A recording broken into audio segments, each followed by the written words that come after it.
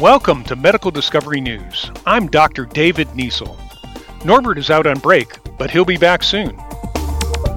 I don't mean to brag, but I'm down 39 pounds as of this recording. I feel great. It's part of my goal to get healthy. But losing weight is about as much fun as playing in traffic. It's hard enough without all the diet myths out there, so we're shredding one of those today. A new study refutes the idea that our metabolism drastically slows as we age. It followed over 6,000 people across about 30 countries, ages 8 to 95. People in the study drank water with non-radioactive heavy atoms of hydrogen and oxygen. Scientists measured their urine for the amount of these atoms. It's a simple and incredibly precise way to tell how well we're burning calories. Yes, we do burn more calories when we're young, however, not in the way you think.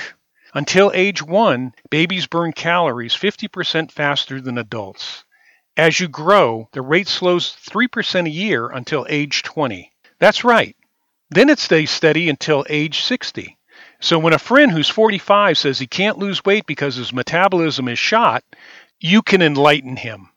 After age 60, the study found that metabolism decreased 1% a year. There's no impact from menopause and no changes between women and men when body size is accounted for. So why do we gain weight in middle age? It may be changes in activity levels, sleep, and the amount of food eaten. These are behavioral, which means we have some control over them, which is good news, even if we're taking away people's excuses. We are Drs. David Niesel and Norbert Herzog at the University of Texas Medical Branch and the Frank H. Netter School of Medicine at Quinnipiac University, where biomedical discoveries shape the future of medicine. For much more and our disclaimer, go to medicaldiscoverynews.com.